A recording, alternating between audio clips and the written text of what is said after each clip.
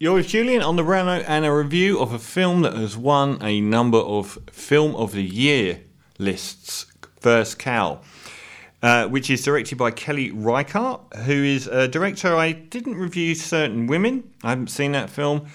But I did review 2010's Meek, Cutoff, which I liked. I love Michelle Williams.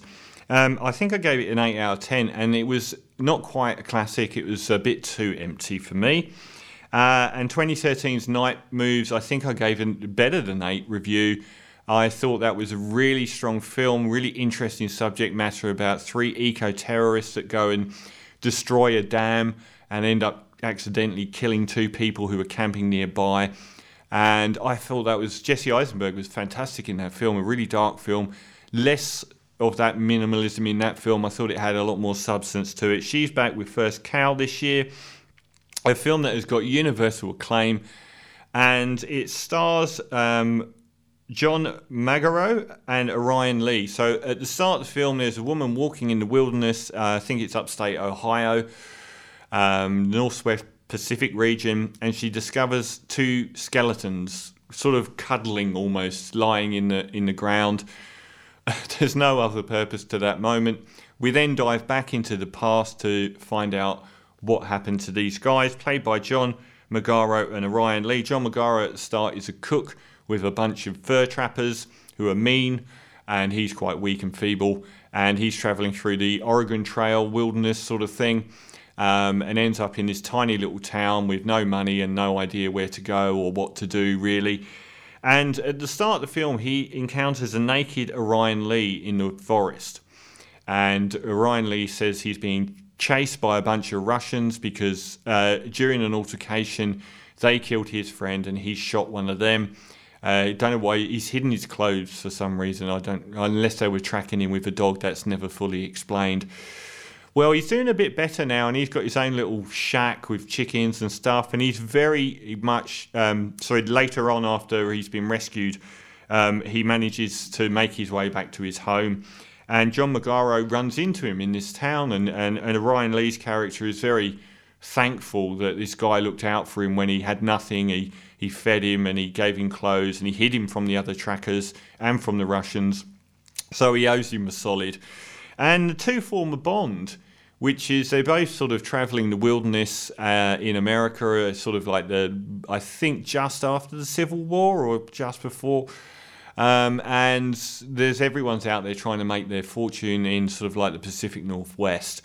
Orion Lee's character has travelled the world, he's Chinese, fluent in English, and has travelled all over the world, whereas John Magaro has just drifted from place to place, sort of on these trails, taking work as a chef, or he was in Boston as a baker.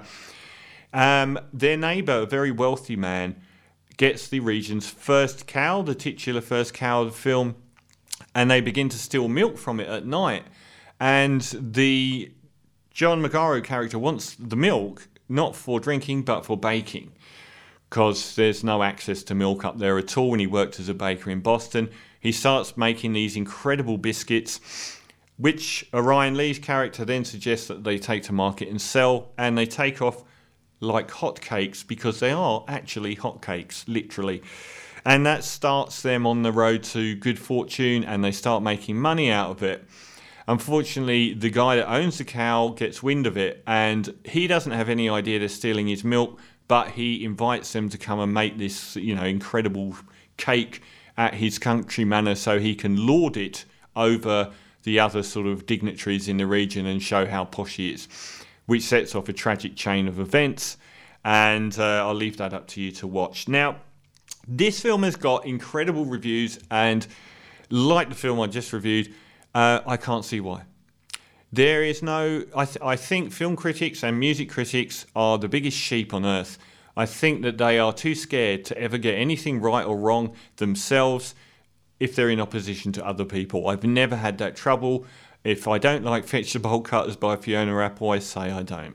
If I don't like The Five Bloods, I say I don't. But critics seem to jump like sheep because they're so scared. So if they all read each other's reviews and want to make sure that they're in the group that gets it right and that they haven't got bad taste publicly. And the other thing they do is if they are greeted by something they don't understand, they're too scared to say that it isn't any good because they don't know. And with Kelly Reichardt's films, they're often slow and ponderous to a point of exhaustion. This one is. I didn't have that trouble so much with Meek's Cutoff, but this time I do. This film is interminably slow and without substance. It doesn't have meaningful symbolism. It doesn't have memorable imagery. The direction of each individual scene is perfunctory, and critics are just loading it with being an artistic work because they don't understand it.